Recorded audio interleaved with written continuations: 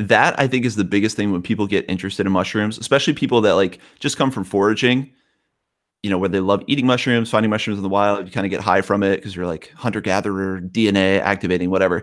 Then you learn about like the science of like, oh wait, this is like an apple. This mushroom I'm finding is like an apple. The actual vegetative structure is underground, and that part of the organism is like infinitely complex. You're listening to the Dude Nature Podcast.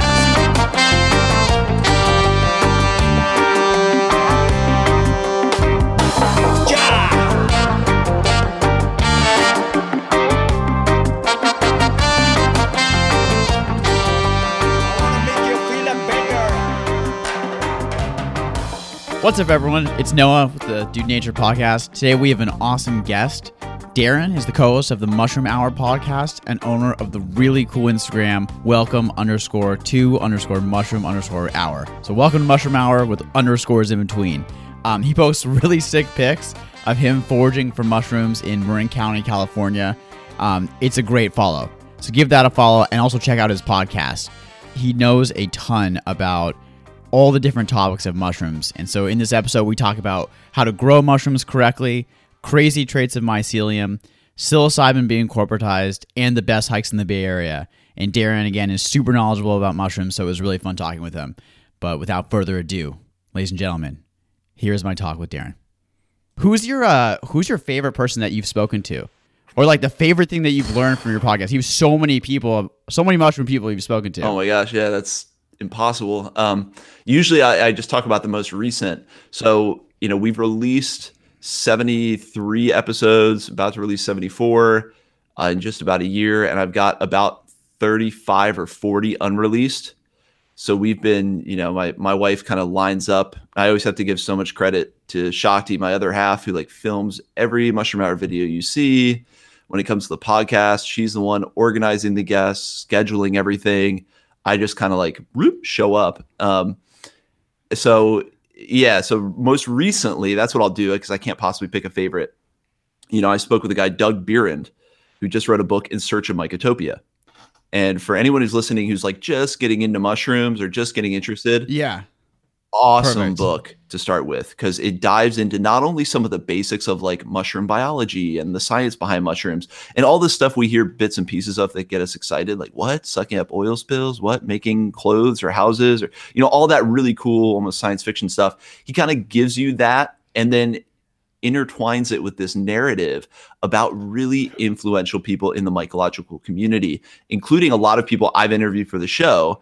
But you get like a snapshot of not only why mushrooms are so cool, but why the community around it is so cool. And I think in a lot of people I talk to, that's one of the biggest gifts they've gotten. It's a question I ask is like, what has fungi given you? And they always say like connection with these awesome people, community. Like, for whatever reason, mushrooms as these enigmatic organisms that are like mysteries to biology draw in eccentric and interesting people. Yeah.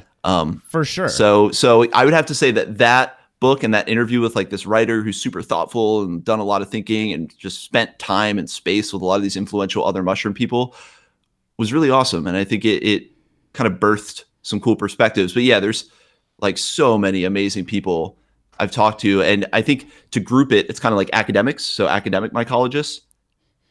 Right. Yeah. Guys at universities studying biodiversity and really trying to like catalog and codify what are these organisms, like basic questions. How many are there? Why are they where they are? Why do they do what they do?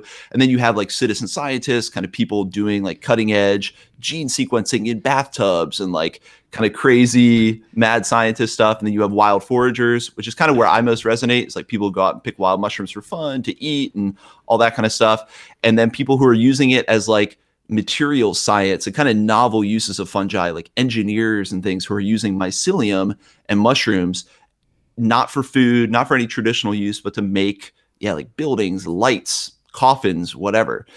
So yeah, I know that answer was like totally a dodge and just gave you an overview of everything, but no, that was the answer. That was great. We'll include a link to that too, because I think that one of the problems is that there's so much out there. It's kind of hard to get into. So like me and Adam, we tried to grow mushrooms recently, and it went horribly wrong. I'm just like, it went so wrong. Like we ended up getting like 10 mushrooms or something, and we were, it was supposed to be like a carton full. Right. So like, to start off growing mushrooms, is there like what's like the easiest way If you want for like a just novice? So like the novice, I call it the lazy way, but it's the way I really love is Perfect. finding a good source of pre-made blocks. Because when we talk about growing mushrooms, there's stages to that, right? There's like the petri dish or syringe full of the actual culture or the mycelium. That's kind of like your starter. And then you have to make food for that thing to grow on and be happy on. So you're taking this mycelium out of a petri dish or out of a syringe and putting it onto a bulk substrate. And usually that's a special mixture of sawdust, maybe some gypsum, which is like a building material that has calcium in it. And different people have their different mixtures for like, here's what this mycelium, again, this is before it's a mushroom, just the fungal mycelium, that root structure underground, wants to eat. And so you have to like make a bag or a block that has what it wants to eat. And sometimes that's like grain jars, right? You've probably seen grain jars where you put the mycelium in there, let it take over the grain jar, and that's like your bulk substrate. And then you have to expand that out onto like a fruiting substrate, which is a slightly different mixture that, again, is food for that mycelium, but encourages it to put up mushroom fruit bodies. That's what we want. Is that reproductive? Yeah, that's what we're waiting for. Is that reproductive? That's what we're doing all the hard work for. So I like to cut out a lot of those steps and just get basically a fruiting substrate that's already fully colonized, ready to pop mushrooms. And there's a lot of there's a lot of vendors now popping up doing that. And so that's why I say it's the lazy way, but it's also like if you want to surefire just like grow mushrooms, it will definitely be cheaper still than buying mushrooms in the store. You'll get a feel for the fruiting process, which can be one of the trickiest processes, which in your guys' experience, you might have seen little like pinheads form and you're like, what do I do next? Is this okay? Yeah.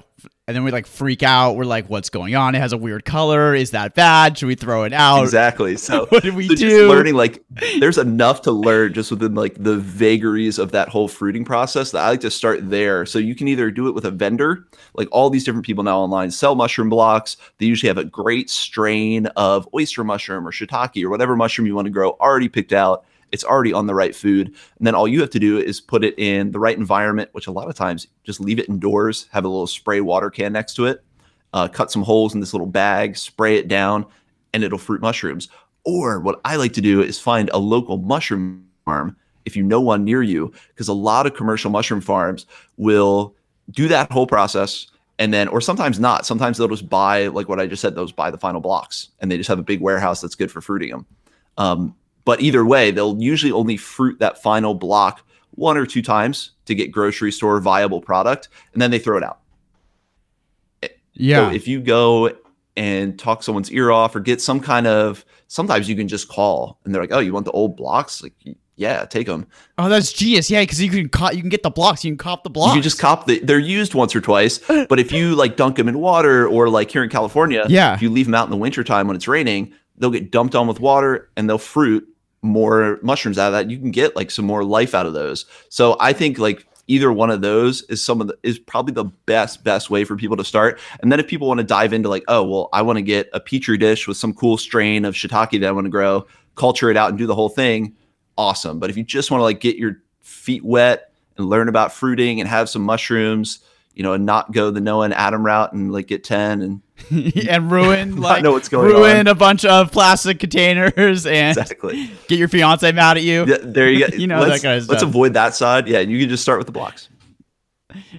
Yeah, perfect. And what you're talking about is those pre-made blocks, and then you can get just a syringe of spores of any kind of spore, really. Yeah, well, so a lot of times when I'm talking about the blocks, I'm talking it's already been inoculated. So they've already gone through that process. Oh, already been inoculated. That's even better. Yeah, so like, what is wrong with us? So the process. Well, but like a lot of people like that process of getting a spore syringe that has your mycelial spores in it, ready to like form a mycelium once they combine, and you take that and put it on like sawdust or whatever onto that bulk substrate. And then you have to take that bulk substrate onto another surface or onto another food source that's good for fruiting. So I'm saying you cut out those first 2 steps and just get the block with the fruiting substrate already inoculated, like pure white, covered in mycelium, just ready to get some moisture and fruit some mushrooms. Yeah, and for people out there, basically like what me and Adam did, so it's like you can make spaghetti with pre-made pasta sauce. Right. What me and Adam decided to do is to try and make the pasta sauce to then make the spaghetti. Which that was so stupid. Well, it could be an awesome experience, right? Like starting with fresh tomatoes. It was cool, yeah. It's a fun experience. So some people just love that process, and then there's like whole segments everywhere in between. Like there's some people that just live in that space of like finding an awesome mushroom in the wild.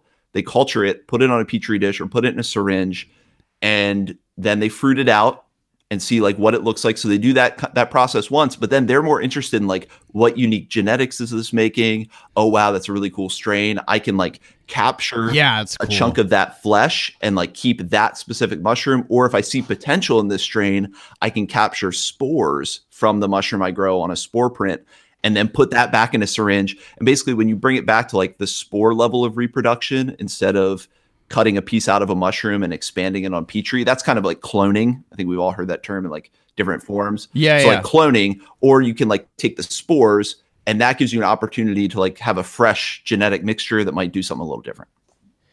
That's so cool. So then you can like dive into like your specific strain and kind of mess with it. Yeah. That's so tough. I want to get to that level so bad. First, I think I need to successfully just grow a mushroom. Usually you walk through that. Yeah, usually you walk through that process. A really cool account to follow on Instagram. I mean, he's all over the place. Ryan Paul Gates. The name of the account is Terrestrial Fungi. And he is like a master. I mean, there's a lot of people doing it, but he's like a master with like cordyceps and reishi, which are some of the coolest mushrooms to look at.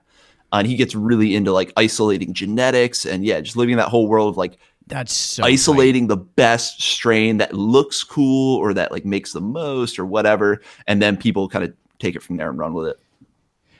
So you can really like the really cool part about it is like you can really have your own field laboratory at your house. Yeah. You can really be like a mushroom scientist and like mess with the genetics of it. I didn't realize that. That's super cool. Yeah. Yeah. It's, you know, the investment required just to get started is not super high. Then people like get into it and then they want to make clean rooms in their house and set up like crazy HEPA filters and all this like flow hoods, you know, where you have clean air blowing. So you have this clean workspace.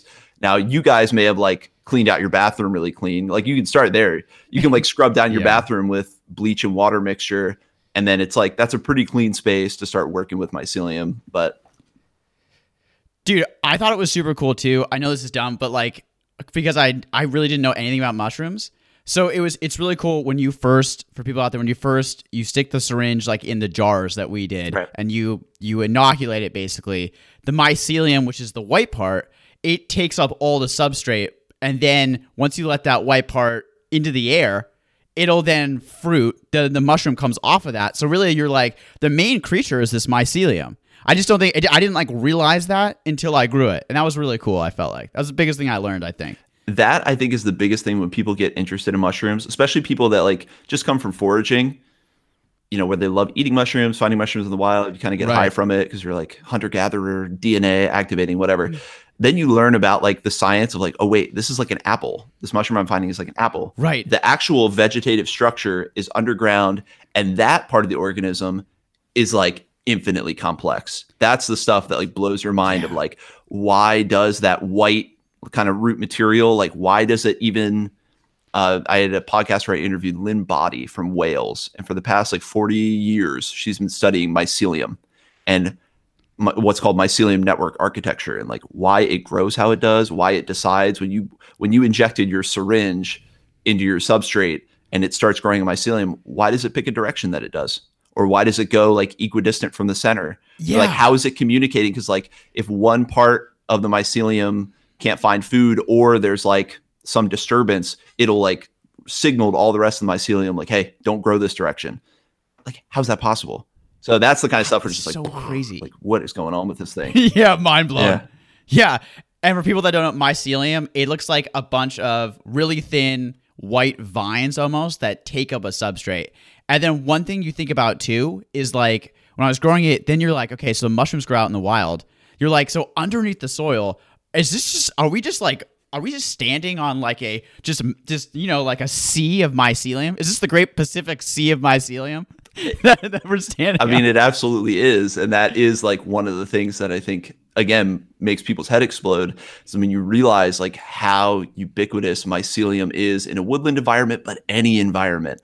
Like in deserts, now they're finding marine fungi that are growing literally underwater. So like that mycelial organism is, when you think about it, it's just so versatile, right? As an evolved organism in terms of like how it can adapt, it can make, this is one of the most unique things about mycelium is the food it can eat. So like when we talk about wood in general, like a woody substrate, that's a super complex, really tight carbon molecule, like lignin, super tight carbon molecules, really hard to break down. But fungal mycelium over millennia, millions of years has evolved to create ligninolytic enzymes that actually can get in there and break apart these tight carbon chains. But not only that, they're also producing what's called a co-substrate, which is like this little alcohol that it needs to like kind of, as far as I understand it, again, I'm a layman, I'm like parroting the words of Leif Olson, who is an interview coming out soon. He's a great bioremediation, microremediation expert.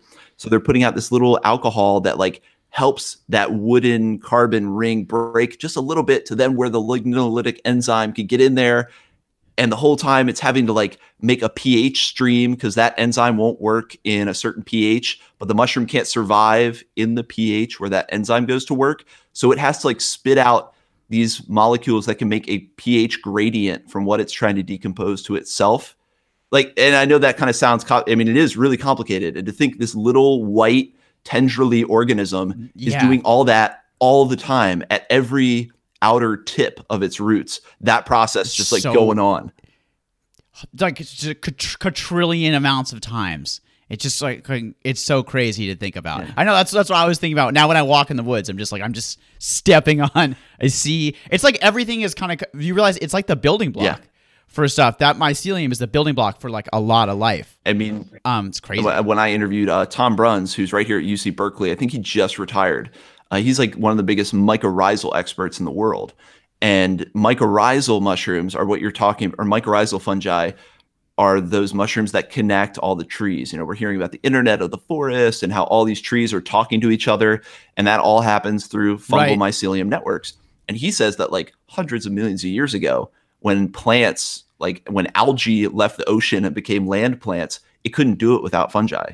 So ever since then, they've been intimately symbiotic because what the mycelium is doing. So I talked about like how it breaks down kind of dead wood and all that. But when we talk about the forest, when it's connecting different trees together, you know, it's basically acting as like I call it like a prosthetic root system that's way bigger, way finer. So the roots are way smaller. Right. And they're actually able to get into like literal rocks and break apart magnesium and different minerals that the tree would need.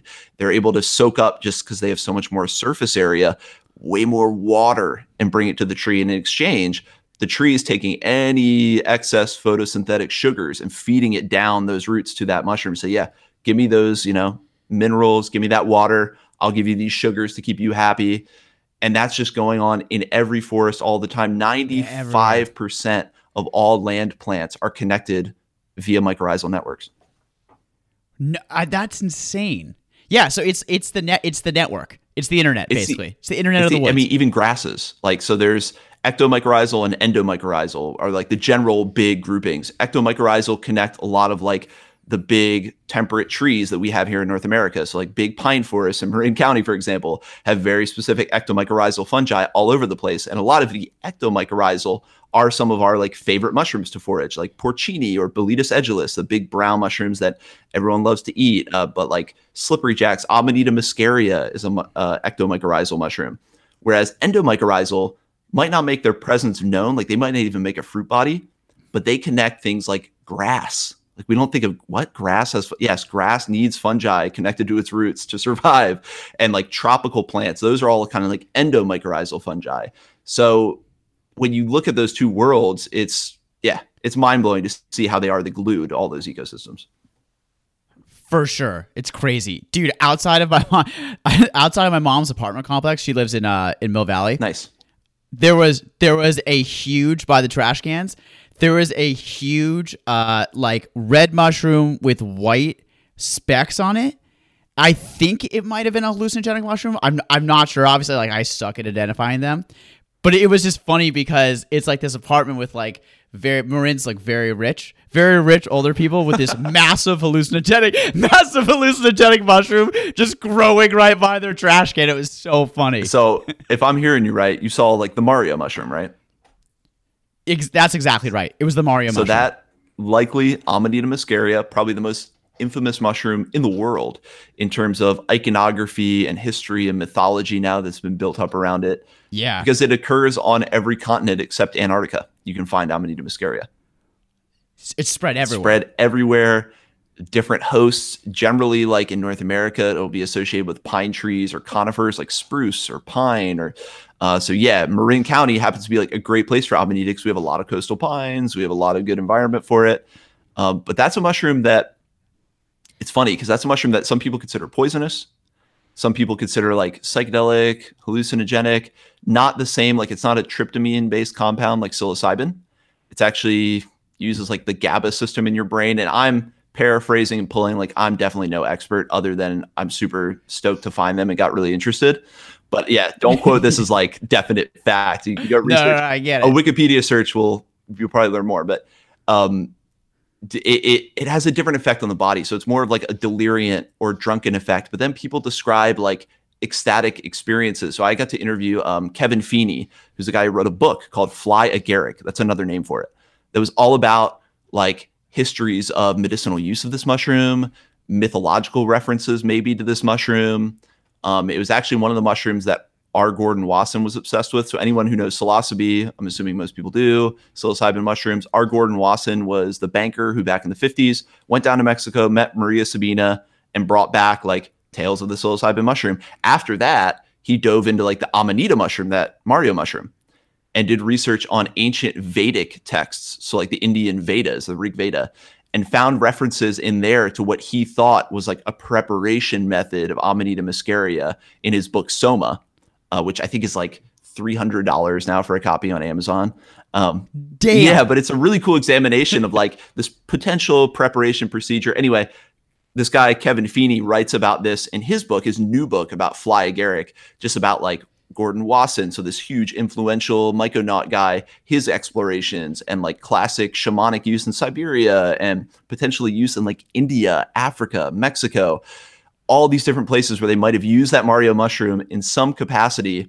But then he kind of wraps it up with like, we'll never know. And we might just be seeing it there because we want to think that.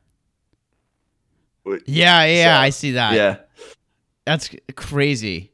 It's crazy how widespread that and it's a beautiful mushroom. It's a too. beautiful mushroom. It's like super cool. And there's like this emerging body of knowledge now about like, no, it's not poisonous. There are two chemicals in there, ibutanic acid and muscimol.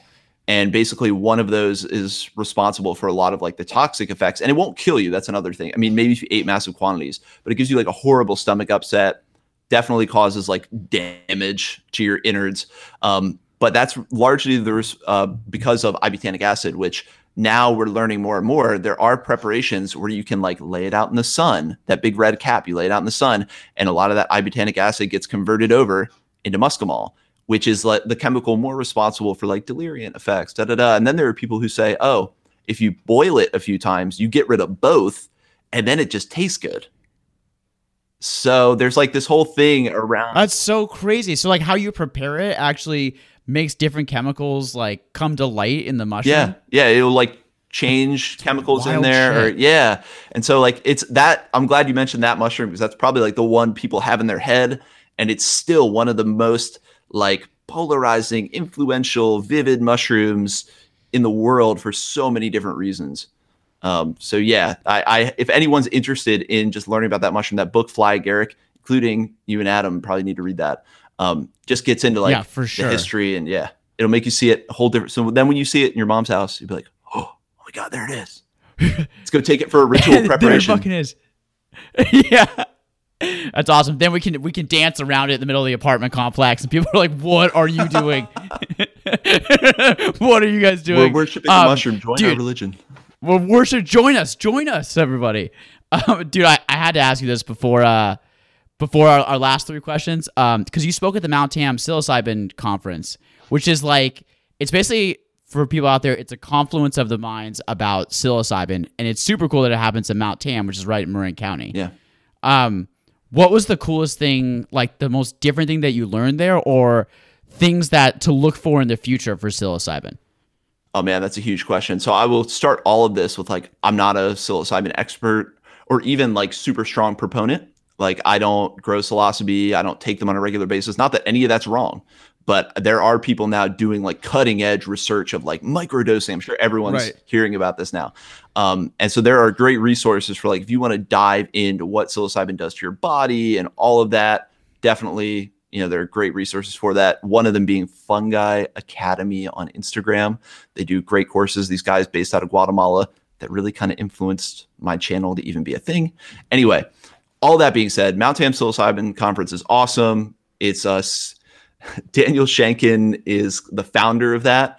He was in Marin County. I'm not sure if he's here anymore. I think he might have moved in the past, like in 2020 with all the craziness. I think him and his family may have moved. Awesome dude. His other name is Sita Ram Das. So anytime someone's got like a Ram Dass-y name, I'm like, all right, this guy's mega spiritual maybe. And he is. He's a far out guy. I know you heard that interview. That was me interviewing him.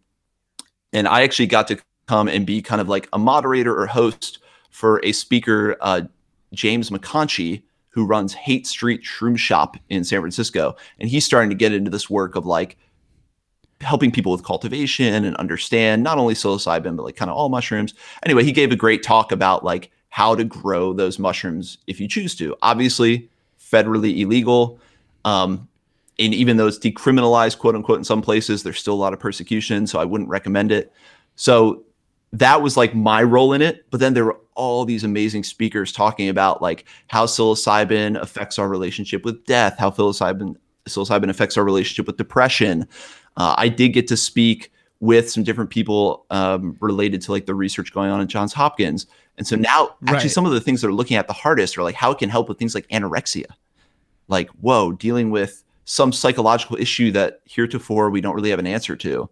And the idea that this could like open up your patterns around that disorder or any other mental disorder, help you kind of figure it out. And then as the experience ends, it kind of resettles. And that, like, if for people who don't know, one of the fundamental theories around taking psilocybin and why it does things, we've all heard like, oh, it rewires your brain. Or so kind of the most popular theory I've heard is called gate theory, where what it's going to do is when you take this substance, like our day-to-day consciousness has like gates up that help us kind of deal with the world. And basically like our brain couldn't handle all the sensory input from like our eyes, ears. Those organs are super sensitive and absorb so much information that we kind of put these gates up that shutter out most of it just to like what we need to like, it's called operating. Your day-to-day. Yeah, default operating mode. Yeah. And so the idea is psilocybin comes in and like kind of takes those gates down, and like a lot 100% tryptamine based psychedelics like take those gates down, and suddenly you're getting all these new inputs, and it creates this like really powerful environment where you can have these experiences that in a short time transcend like years of being in that default mode, because you're having like all these new inputs. For sure. And powerful, and then when it recrystallizes, so as it wears off, suddenly it's recrystallizing, but there might have been like patterns in your brain, neural network patterns that have been even potentially physiologically remapped, and then it kind of settles back in. And so they can like actually change your mind. Now, they haven't done all of the research really to back that up. They're just starting, as far as I understand, with EEG, where they're actually taking electrical maps of the brain as people imbibe psilocybin. So figuring that out. So to like try to loop it back from that massive topic, like that conference is a cool place where people bring up all of these things. And what I like about it is it kind of stiff arms like the investor side, the entrepreneur side of psychedelics. Not that that's inherently bad, but I think that's the biggest issue we're wrestling with now is we talk about like psilocybin from this mushroom, these powerful effects. People anecdotally, you talk to people like they all have, oh, I felt connected to everything. I felt pure love. Like the anecdotal responses for people are like, holy shit, like this thing is powerful. Right? That's why we're all fascinated by it. But then that being seized on by people with money who are like, oh, if I can make an extract and like patent it. Commodifying it, basically. Exactly. Commodifying the psilocybin to something. Yeah. Basically like the segmenting and territorializing of any kind of psychedelic substance, psilocybin is like the most ripe just because it has the most research behind it. So now, I'm sure people have heard of a lot of the different institutes involved. I reference Johns Hopkins, which is like the Center for Psychedelic and Consciousness Research, that Dr. Roland Griffith probably has the most famous research that kind of got this ball rolling back in the late 90s, kind of revived what Tim Leary and Richard Halbert were doing in the 60s. And now there's groups like USONA Institute, which is doing research. And then there's this other company who's kind of on that entrepreneurial spectrum, which is Compass Pathways, which I'm sure people have heard about in that psychedelic space. And they were big on like, oh, let's file a bunch of patents. And now some of their patents are starting to come out. And not only are they trying to patent like potentially substances and delivery, but like a process. So the general like psychedelic medicinal experience pioneered by Johns Hopkins was like lay on a soft couch with a blindfold on. Yeah, right, with headphones on and like a person there. Exactly. And so now they're saying like part of their patent was like using soft furniture. Like, dude, you can't. That is outrageous. You can't patent soft furniture being used in the context of it. So not that that'll necessarily get through, but to me, it kind of lets me know like, oh, that's the danger that we're worried about. Because I think, the ultimate hope for a psychedelic society or society that's more like embedded psychedelics responsibly, it has this potential to like open up creativity and open up a greater sense of connection, all these good things that I think we see when we think of psychedelics. But it's just good to know like there's that specter of, oh no, this could still be like super ego-based, super materialistic, profiteering people that want to jump on this and like kind of pull it away and build fences around it. So where it's like I was actually just talking with a guy, Andy Letcher, over in England, who wrote a great book called Shroom.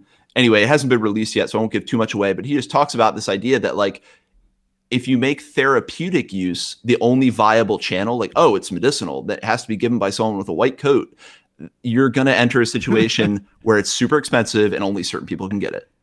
And that's not really the purpose. Like, it has this liberating effect, not only for like middle class and affluent white people, but this should be available to everyone to have those same creative openings and heart openings.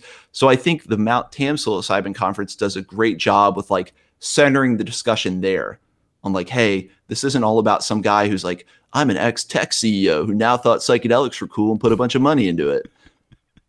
Which is fine. Again, that's fine. And probably some people like that are going to be key in like this huge distribution or like this huge rollout to our mainstream society. But he really wants to get into like all these other uses. And I think the big thing from his interview about the conference was he wanted to make sure people understood that like recreational and spiritual use of psychedelics are totally valid. And we should like fight for that place. Now, again, I'm not even a psychedelic user and I resonate with that. I'm like, yeah, I don't want this to be some like therapeutic only for certain people. So that's what I love about the whole tenor of the conference. He is doing it again this year. Last year he had, Paul Stamets. It's like the big mushroom guy, Mr. Mushroom, everybody knows. But I was like, wow, Daniel, like this thing is going to be huge. And so I think, I was honored to be involved like in any small way. But I think if anyone's interested, signing up for that conference, going to talks, you'll get voices out of the mainstream and you'll get a conversation centered around like the kind of highest aspirations of using these substances. That's super interesting. And I hadn't really thought of that, but I guess like you're right in the fact that like with Johns Hopkins, we're just starting to get back to being able to like clinically research this stuff legally. Yeah. Like we took a long break. We went from acid in the day to like a huge break. And like just recently, we're just getting back to being able to like actually do research on it. But now that we're getting back to doing research on it, now it's like it can get commodified. Now it's like, okay, now we're going to come like pilfer that. I didn't even think about that. That's interesting. It's a big thing. And another part of that conversation is like whether we're going to get the okay governmentally, like when you talk about decriminalization, legalization of these substances, are we talking about just psilocybin, which is that active chemical component? So it's like psilocybin is in most mushrooms in the highest quantity. That gets turned into psilocin in your body. And that psilocin is actually what's causing the psychoactive experience in that case. So mushrooms have like varying degrees of both those chemicals usually. So like, are we just going to let those chemicals be okay, which kind of moves you more toward this like commodification model therapy, or are we going to do research on like the actual imbibing the dried mushroom? And so there's a big difference. And there are people that are big believers and like, hey, there's other stuff in those mushrooms that you need to have like the best, most balanced experience instead of just extracting the most potent psychoactive chemical and just bloop, popping that in there. So when you talk about like Jamaica, there's a lot of work going on in Jamaica right now with psychedelics. They're centering it on like the fruit body. So I think that'll come up in the future with psychedelics. Is like, are we just extracting compounds, putting those into little capsule form? Or are we talking about the actual medicine being okay to use of like the full mushroom? It'll be interesting, really interesting to see how that conversation develops. For sure. Dude, thank you so much for coming on. Last 3 questions. Yeah. First one, and the book that you mentioned earlier for getting started on mushrooms is super cool. I'll put a link in the show notes. But book recommendation. Book recommendations. Can be anything. I'm going to give you my top 3. Radical Mycology by Peter McCoy. Fantastic book. Mycelium Running by Paul Stamets. I'm sure a lot of people have heard of. And another one that I really love is called Organic Mushroom Farming and Mycoremediation by Tradd Cotter. So the first 2 are super well known. Peter McCoy is like a rock star in the mushroom community. His book is awesome. All these guerrilla techniques to grow mushrooms blended with like kind of psycho-spirituality. And then Paul Stamets is kind of the same way. He like has this big grander narrative about mushrooms saving the world and the different experiments you could do, all this information peppered in there. Now, Tradd Cotter's book, he runs Mushroom Mountain down in South Carolina, is just based around like how to grow mushrooms, like from the scale of you at your house wanting to use an old plastic tub to like starting your own little farm. And he does it really cool. Yeah. So if I had to pick a top 3 and not including like guidebooks, if you want to go foraging, obviously that's key. But those are my top 3, just like get your head into mushroom culture, start learning about different ways you can interact with it. And then Entangled Life by Merlin Sheldrake. And the one I just mentioned, In Search of Mycotopia by Doug Behrend, and Mycophilia by Eugenia Bone. And those are all a little more narrative based, but with a ton of information about like mushroom biology and really good primers to start with. Hell yeah. Dude, question 2. If you were, I usually ask spirit animal, but if you were a mushroom, what mushroom would you be? If I was a mushroom, what mushroom would you be? Wow, that's tough, man. All right, let me think about it just for a second, because I just had like a million mushrooms race through my head. No, think. I'm like, no, am I really embodying that? No, I don't think so. You know, a mushroom spirit that I could hope to embody would be Craterellus cornucopioides. So Craterellus cornucopioides. Whew. That is the black trumpet mushroom. They are kind of enigmatic, kind of mysterious. You can't always find them. I also have like long black hair, and they're like these stark black, cool mushrooms you find out in nature. Hell yeah, dude. They're like these black, literal black trumpets coming out of the ground. They're one of my favorites to find, one of my favorites to eat, but they're super hard. They're mushroom hunters who have spent like 30 years trying to find black trumpets and haven't. And you know, in the Bay Area where we are, they actually do come up. So yeah, a little bit of mystery, but like when you find them, they're powerful and awesome. And I like to think that's what I can be. Maybe. Dude, fuck yeah. That was good. That was a good one. I love it. Dude, last question. Favorite Bay Area hike? Ooh, favorite Marin County hike. So I'm going to go actually with like a secret one that I just kind of found that's not really secret. Oldham Poly State Park in Novato. So if you're in Marin County, dude, I have never heard of that. That's a cut. That is a cut. It used to be owned by the Grateful Dead, and they would have like Janis Joplin and people out to that as like their big hippie reserve. And there was like tons of history with like Native Americans living there for a long time and having like confrontations with like so much history. They still have a bunch of Miwok villages. Anyone who knows Point Reyes, you kind of have those like Miwok structures out there. They have a bunch of them too at Oldham Poly. And because no one knows about it, like no one's out there. It's a beautiful hike. Dude, no one knows about that. Oldham Poly State Park in Novato. That is highly recommended. Dude, thank you for giving that one away. Yeah, I know. I'm like, oh, what am I? That's tough. I will put the caveat out there. I haven't found like a ton of mushrooms out there, so it's safe. I can give that one away. Oh, that's awesome. Dude, I was thinking about like what I would answer that question, and I feel like I would go cliche. I don't want to be too cliche. I think I would go, because when people come to visit, and I'm in the Bay Area, I always want to take him on the Dipsy, although it is the one. It's beautiful. You know what I mean? Can't go wrong. But it's because you got so you get the redwoods, you've got the coast, and then you open up to the beach, and then you got, the park side right there for ice cream. So I got like a whole like visitor thing. The Dipsy is solid, and another one that we like a lot is Tennessee Valley. Tennessee Valley is awesome. Oh, dude, I proposed to my fiance like 7 months ago out the beach at Tennessee Valley. What? Wow, nice work. Yeah, All right, so that one is even more powerful for you. But yeah, that's good choice. Good choice. Thank you very much. I love that one. Even though that one's popular, it's just like because it's so quick, you can get down to the beach, and it's so beautiful each time. It's like insane. It's like it gets prettier each time. And you can go like down to the beach, or there's like that other path going uphill that's beautiful. Right. You get some of the sick views. Hell yeah. Dude, where can people find you? You can go to Welcome to Mushroom Hour, anything, Instagram, TikTok, Twitter, welcome-to-mushroomhour.com. And the podcast you can find on any podcast platform. Just type in Mushroom Hour Podcast, and it'll be there with a beautiful little picture that a friend of mine who lived in San Rafael did of like chanterelles in front of Mount Tam. Hell yeah, dude. Guys, check out the Mushroom Hour Podcast. It's amazing. Check out the Instagram. Your Instagram is incredible and funny. Right on, so, dude, thank you so much for coming on, man. I appreciate it. Thank you for inviting me, man. This was a blast. Appreciate it. Cool, man. Peace, dude. Hey, so that was a lot of very interesting mushroom talk. I learned a lot talking to Darren. Mycelium is absolutely crazy. And Darren, thanks so much for coming on, man. You can find him at the Mushroom Hour Podcast, wherever you get podcasts, or on his Instagram, Welcome to Mushroom Hour, all separated by underscores.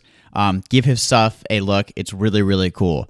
Guys, if you liked the episode, you can also find us on our Instagram at dude_nature, or you can find us wherever you get your podcast. Ladies and gentlemen, thank you so much for listening. Bye.